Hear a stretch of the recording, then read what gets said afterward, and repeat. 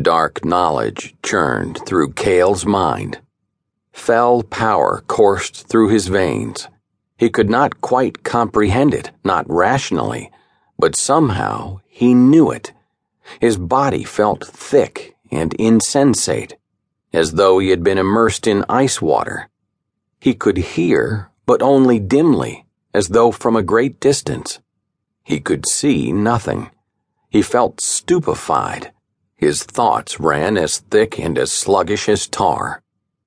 With effort, he fought his way through the mental cobwebs. As he did, memories of the transformation from man to shade rose to the forefront of his consciousness. He recalled shadowy tentacles, pulsing with power, piercing his skin, filling him with darkness, stealing his humanity. He pushed the memory out of his mind before it made him scream.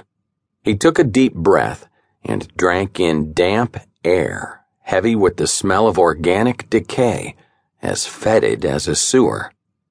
He knew he was in a swamp that smelled like a charnel house. Many things had died there. Many more things would. Nearby, the buzzing and clicking of insects filled his ears, the sounds vaguely familiar, but the rhythm somehow alien. "What kind of water is this?" said a voice, Jack's voice, from somewhere near him. Water splashed. The sound of the halfling's voice helped center Cale, helped him climb the last few strides out of the darkness. Things became clearer. He was not anywhere near the lightless lake. He was lying on his back in a bed of cold mud, covered in what he took to be a coarse blanket or a shroud. He could not see because his eyes were closed, the lids caked shut with scum, dirt, or blood. For the moment, he didn't try to open them. He didn't want to see what he thought they would reveal. He didn't want to know what his mind insisted he knew.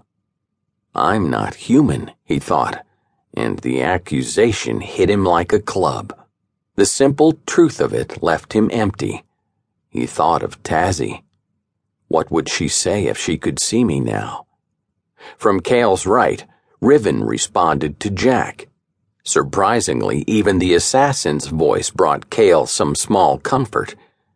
"It's the same water as anywhere, Fleet, just darker." The creak of leather from Cale's right, Riven changing his stance. "It's as thick as my mother's maple syrup," Jack said. More splashing. How long have we been here? Cale wondered.